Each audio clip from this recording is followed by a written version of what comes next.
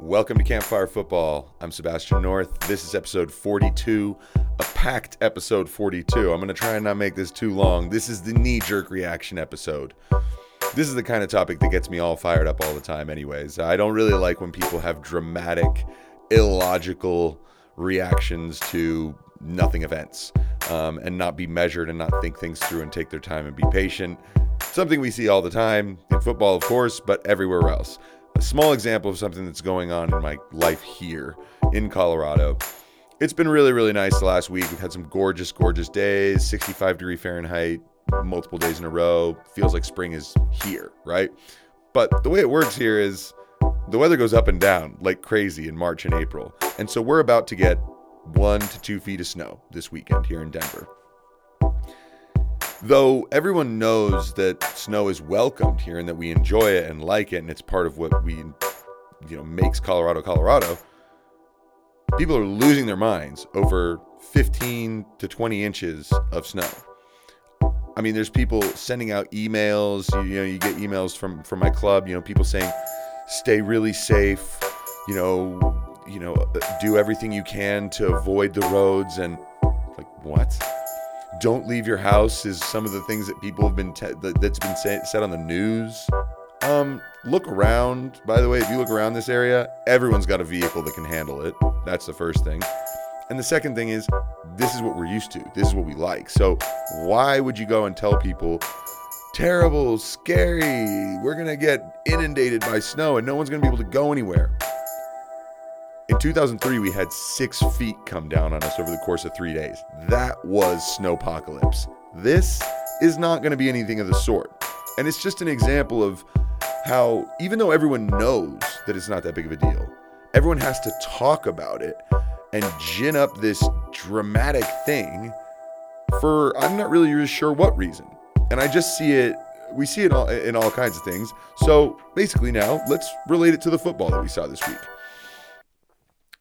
Man City against Southampton, right? Okay, first of all, before we get into the match, in the lead up to the game, there was an interesting situation in the press conference, the pre-match press conference that Pep Guardiola did, with, honestly, just a horridly lazy question brought forth from basically not really taking the time to think of how can I ask something quality to this coach that's not just going to sound like I lazily paid attention to stuff that's been going on and just want to, I don't even know. Just listen to this. You're right. So Southampton can be very impressive. They've shown that they can compete against the best, but they've also shown on occasions that they can concede lots of goals, a couple of nines. Is that something that you will bear in mind in this game? No, 18. We'll score 18. 18-0 we're going to score. This will be the result. What a question.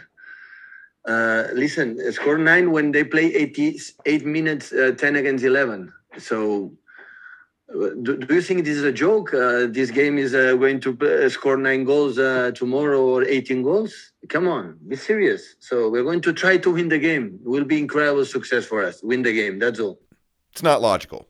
It's ridiculous. It's a stupid question, and we all know that like this arbitrary maths thing doesn't really work in football. You can't just say, well, you won 3-0 against them, and they won 2-0 against this, so it doesn't work that way. We all know this, right? Yet the way questions are being asked of these managers sometimes, and the narratives that are being put forward, I mean, just on form alone, people are so convinced they know what the result of a match will be. They know how the turnout is going to be, and no discussion. No. Man City are going to absolutely maul Southampton today. There's no chance. Southampton, look at their run. There's no way. Well, the reality is this game could have gone a little differently than it did. Okay, maybe not entirely. I think the result would have happened anyway. I don't think Man City were in the kind of form to drop any of the points Riyad Mahrez was absolutely spectacular, basically had a hat trick of all exceptional goals. 2 of them he actually did put in the net. 1 hit the post and Gundogan tucked away the rebound, but every single one was wizardry from Riyad Mahrez. So he had to be man of the match. Kevin De Bruyne back and killing it. His first goal he smashes home a rebound, but the team move that led up to the goal, spectacular. His final one, another excellent team goal, but the filthy little nutmeg at the top of the box, and to just get through and then slot it home. They were really, really good. Man City were really good. But there was one moment early in the game when Phil Foden gets clearly fouled. Very, very obvious, right? He keeps on his feet. He keeps going. Essentially, you think advantage is being played. But then when the play ends, they don't give a penalty.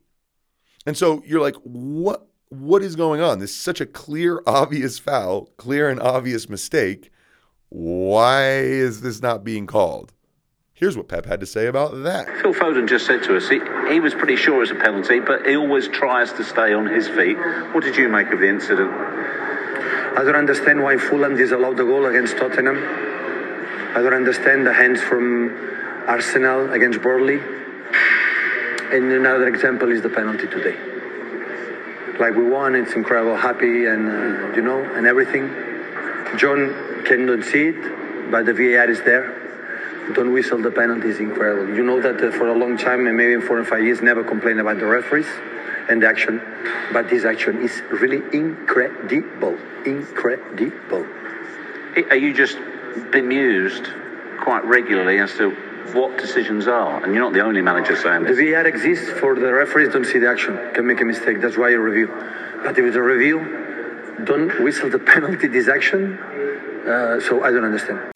So look, the reaction to VAR that I've been hearing is ridiculous. So many people are like, see, get rid of it, bin it. They don't even use it. They don't even know what to do with it. This was a clear example of why you want VAR. The problem is it needs to be used by the right people. The reactions people have been having is that the technology, needs to just be binned because we're not doing it right, that the referees and the communication, that we need to hear what they're saying. There's all kinds of things people are saying. The reality is maybe we just need slightly better referees. Now, I'm not saying shit can the guys who are in now and replace them with someone else, because I don't know if you're going to get any better. However, this is a situation that I think in time, if we're all just patient and don't just say, let's get rid of VAR, or it doesn't mean anything, it doesn't make sense, it's not even being used. Think about it. In time, different people are going to be using this system, and they're going to be better at it than the current referees. The current referees, rewind your brain 5 years ago. All these guys were reffing in the Premier League back then before VAR was ever an issue. So now that it's here, those same referees who have had to undergo training, have had to basically figure it out and learn how to do it. Once we get 5, 6, 7, 10 years into this, there's going to be a lot of people who are much, much, much better, right? Maybe people who are good referees, but have also worked as, directors of production in a TV studio. So they're very good at checking the different camera angles, looking at different things, and being very efficient, right? Little things like that may come in time. I think some young, good referees that grasp the technology really well are not overwhelmed by what they have to look for. I just think in time it's going to get better. So everybody, chill out. This game was magnificent for the goals, and the Phil Foden incident ended up being a bigger piece of the talking points at the end. I just don't think it makes sense. Like, come on, give Riyadh some love. Woo, guy went nuts. All right, let's move on to the next bit. Champions League games. Start with Liverpool against Leipzig, and I'd like to say that I called this one. In this early section so far, I went 2 for 4. So I'll let you know what the other ones are. But Liverpool-Leipzig, it was a pretty entertaining game. Back and forth, plenty of chances, hitting the bar. The reality is that I even though Leipzig looked like they could score and put Liverpool under pressure, Liverpool never really looked like they were actually going to be beaten by 2 goals. Like, if the goals started to come and it could turn into a goal fest, you felt like it would be more like a 5-4 Liverpool or like a 4-3 Leipzig. But you just didn't really get the feeling Liverpool were going to be beaten by 2. The pattern of the game was way too open. And so you got to give credit to Liverpool for that. Also, Fabinho in the middle of the park was terrific. So here's the knee-jerk reaction everyone had. why has he not been there this whole entire time? We all know that the injuries are a part of it. But people like to say, well, you've got Kabak, you've got Davies. Why has Fabinho been back there? You've got Reece Williams. The problem is they've had to actually get these guys, first of all, in shape, right? When Kabak and Davies came, I think very quickly they were unavailable for games, a couple of injuries, little things like that. You can't just take two center backs from God knows where and just stick them in the same team and say, you guys figure it out, and we'll hope that Fabinho can stop everything coming to you. This was a much, much better performance, but also you see how it takes time. It takes time for the team to really rally around their new options. And then once Fabinho is back into a role where he really feels comfortable, we get to see how important it is for Liverpool to have balance. But goodness, people are talking Klopp, has been doing the wrong thing for 6 weeks, 8 weeks, for 3 months. He's been playing Fabinho out of position. It's like, duh. Think about it. This has been the whole thing since the beginning, and it is a process for a coach. You try something, Fabinho at center back, that's worked before. Why not do that instead of take the risk of putting someone in who might have a calamitous game, right? I mean, I think that's the thing, is we need to remember that there's reasons for this stuff, and a lot of it does come with patience and time. Barcelona against PSG. Woo, there was a little minute there where you thought maybe the remontada was almost actually on the cards. First of all, Messi hits an absolute howitzer, thunderbolt, just bang right into the top corner. It was kind of like I'm Messi and I can do this, so I'm gonna.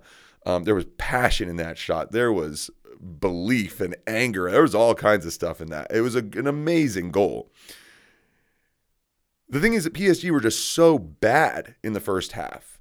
And Barcelona looked really motivated and up for it that, if Lenglet doesn't get penalized and Mbappe scores a penalty and Messi actually scores his, if that swing goes instead of from 1-1 to 2-0, we're talking about a really crazy second half. And one where it's not unreasonable to think that Barcelona could have found a way to get another goal or two.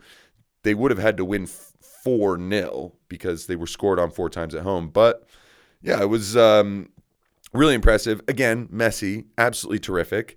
But here's the knee-jerk reaction. Because Mbappe scored and because of what Haaland also did, everyone said, Messi's done. It's over. This is it. The last we've seen of Leo Messi. Really?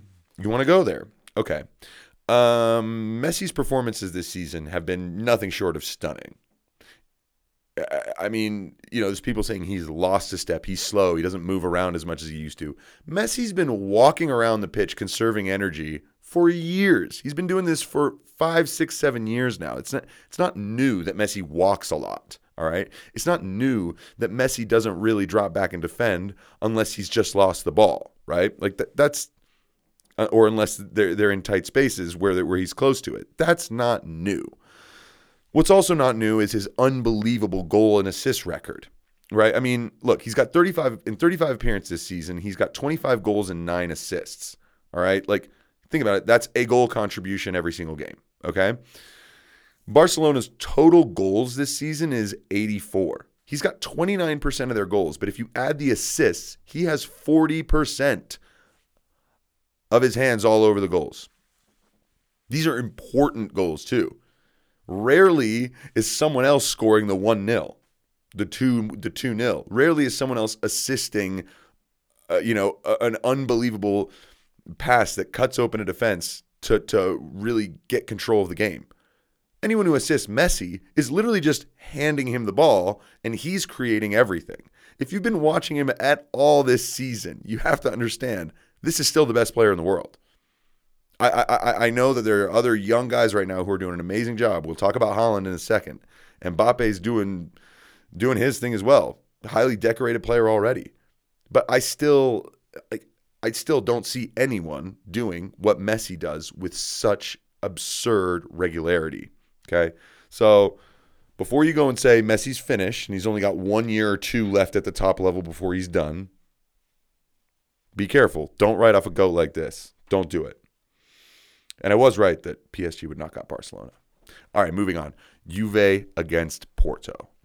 wrong about this call. Although I have to say, I think I was right to make the call that Juve should go through. They were absolutely favorites.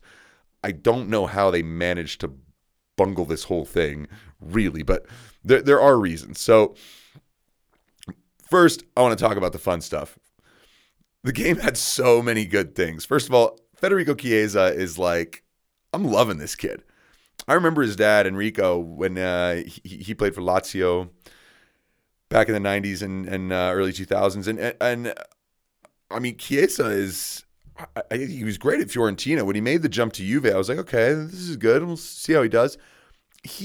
There have been times where he and Weston McKennie are the only sources of pure energy on the field, of joy, of passion, right? Ronaldo is what Ronaldo is. He's a machine that gets stuff done. The rest of the team feel like a bunch of nice, silky, decent footballers. But Weston McKennie has been an engine, and Chiesa has come in and just been a talisman almost. I mean, the goals he scored, both goals were excellent, but then my favorite part, the stomach slide. How often do you see a stomach slide anymore? Everyone does the knees because, let's face it, knee slides are rad, and you can also like look cool while you're doing the knee slide. You do the stomach dive thing, like it's not that cool looking, but it does show how happy you are. And to see this young guy do that, it was just really fun. I really enjoyed everything that he brought to the table. Now, the unfortunate thing is the rest of his team couldn't really match him for excellent performances. The other player of the match had to be Pepe, who, by the way, most people probably forgot he even was still playing at the age of 39. This is why I don't have knee-jerk reactions against these pros. If they are good enough and they can stick around, I mean, they're genuinely, amazingly talented people who, if they're still fit, it's amazing what they can do at the top level. So, got to give some credit to Pepe and to Porto for getting through and making it. I was very surprised that they got a 1-0 lead. I was also very surprised that after Chiesa scored the second goal, I think it was early in the second half, how it lasted all the way deep into extra time, still at 2-1. I'm very, very surprised about that. And part of that is excellent defending from Porto. Part of that is also a little bit of bad luck for Juve, a little bit of luck for Porto, and just very tight situations. I mean, it was really close. I think in stoppage time of the 90, Cuadrado hits the bar with an unbelievable left-footed shot. Goalkeeper was miles away from it. If that is 2 inches lower or an inch lower, it's a goal, game, and that's it. Done. Tie's finished. We're all applauding Cuadrado and Chiesa for how well they played, that it was a tough test for Juve to get through, but they managed to get by. Morata also had a goal disallowed, which looked like an enormous offside, but then when you saw it, it was actually just his shoulder. So that was a really tight decision. And then Ronaldo, multiple times in the box, is getting towards the end of a cross, and Pepe kept getting there, just kept getting a flick, getting something on it. On any other day, one of those chances gets through, headed in. So it was really, really tight. And I got to say, Juve didn't just totally collapse. What did collapse was that paltry excuse for a wall. I don't know what you call that. That's not a wall. Looked more like a destroyed hedge in wintertime with no leaves or anything on it. I mean, it was just unreal. Now, look, a lot of people are blaming Ronaldo for this, blaming Morata for this. And they absolutely deserve their fair share, right? As a professional, you shouldn't do that, period.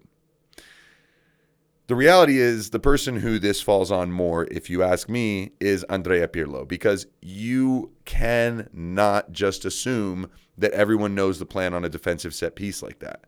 You cannot assume that by not outlining, here's what I want my wall to do, that they're going to do the right thing at the right moment. Porto knew that Juve's walls jump. And these guys are guys who jump and turn around. So it's easy to score on that if they have no idea that what's coming. So I'm sorry. I don't want to really chuck Pirlo under the bus here, but that is a clear moment of you didn't coach it. You didn't make it clear. And look, when I was in high school, if we were practice free kicks defensively, you were in the wall. Like, you were getting shot at. These guys use mannequins on the training pitch. They use those fake walls. So no one's actually taking balls in the face at training or taking balls in the gut and actually working at it. They don't really work on that much. So I think that may be something. Look, Pirlo's going to learn his lesson. He's going to learn from this and move on, I'm sure. But then after this game, of course, Cannavaro is what everyone was calling Pepe. He's the new Maldini, new Cannavaro. He's 39. Okay. People got really excited about him. But what people also did that was dumb was decide Ronaldo's finished again. How many times have we done this? I think since he was 31, every time he had a tough patch where he didn't look fit, everyone said this is the end of Ronaldo. Well, it's still going on. Anyone who's saying that now, let me give you those same statistics I gave about Messi. 34 appearances this season, 27 goals and 5 assists. Juve have 79 goals. That means he's got 34% of the goals and 40% if you add the assists. He's their top goal scorer in everything. Same with Messi. These guys are the talisman, the driving forces of their squads. They are not done. They are not finished. They're still the best. All right. Dortmund Sevilla. I was wrong about this one. I called Sevilla to go through, but I absolutely underestimated what Erling Haaland is capable of doing completely on his own. His goals they're great. They're incredible.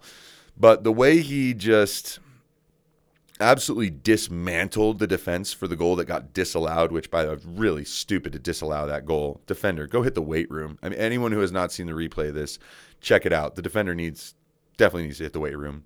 You got a guy like Erling Haaland barreling in on goal. You got to just be tougher. But the reality is, this is a young guy. He's, 20? And he looks like as soon as he gets the ball, he is going to start the move and finish it. And that's exactly what he does. It's phenomenal. He's such a juggernaut. I'm blown away by him all the time. And, I mean, I've been impressed with him for a while, but I'm even more shocked at how much better he's getting. His level of hunger. I don't like his penalty kick. Why are you doing the stutter step, dude? Just go up and smash it. But really, I mean, he's amazing. The hype around him is not a knee-jerk reaction. It is totally legit. He is the real deal. I'm very excited to see how this goes. Now, the fun thing that happened in this game with the penalty kick, right? He gets a penalty. He takes it. There's encroachment from Bono, the goalkeeper, who makes a save. But right before he made the save, Bono went ahead to try and, in order to try and throw off Erling Haaland, he screamed, "Kirikocha!" Now, Kirikocha it's basically a psych-out term. It's what he's like saying brick when someone throws a basketball, right?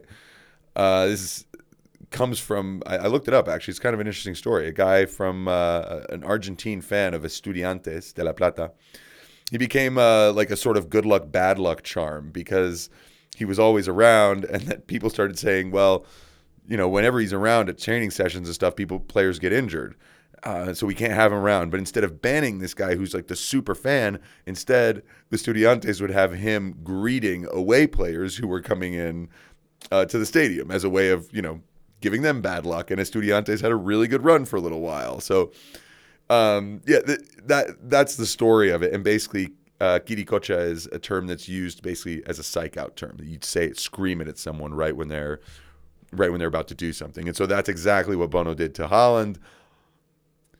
Unfortunately for Bono, he gets called for encroachment. Haaland gets to retake the penalty kick. And then Haaland goes and screams that in his face, especially at the end of the game.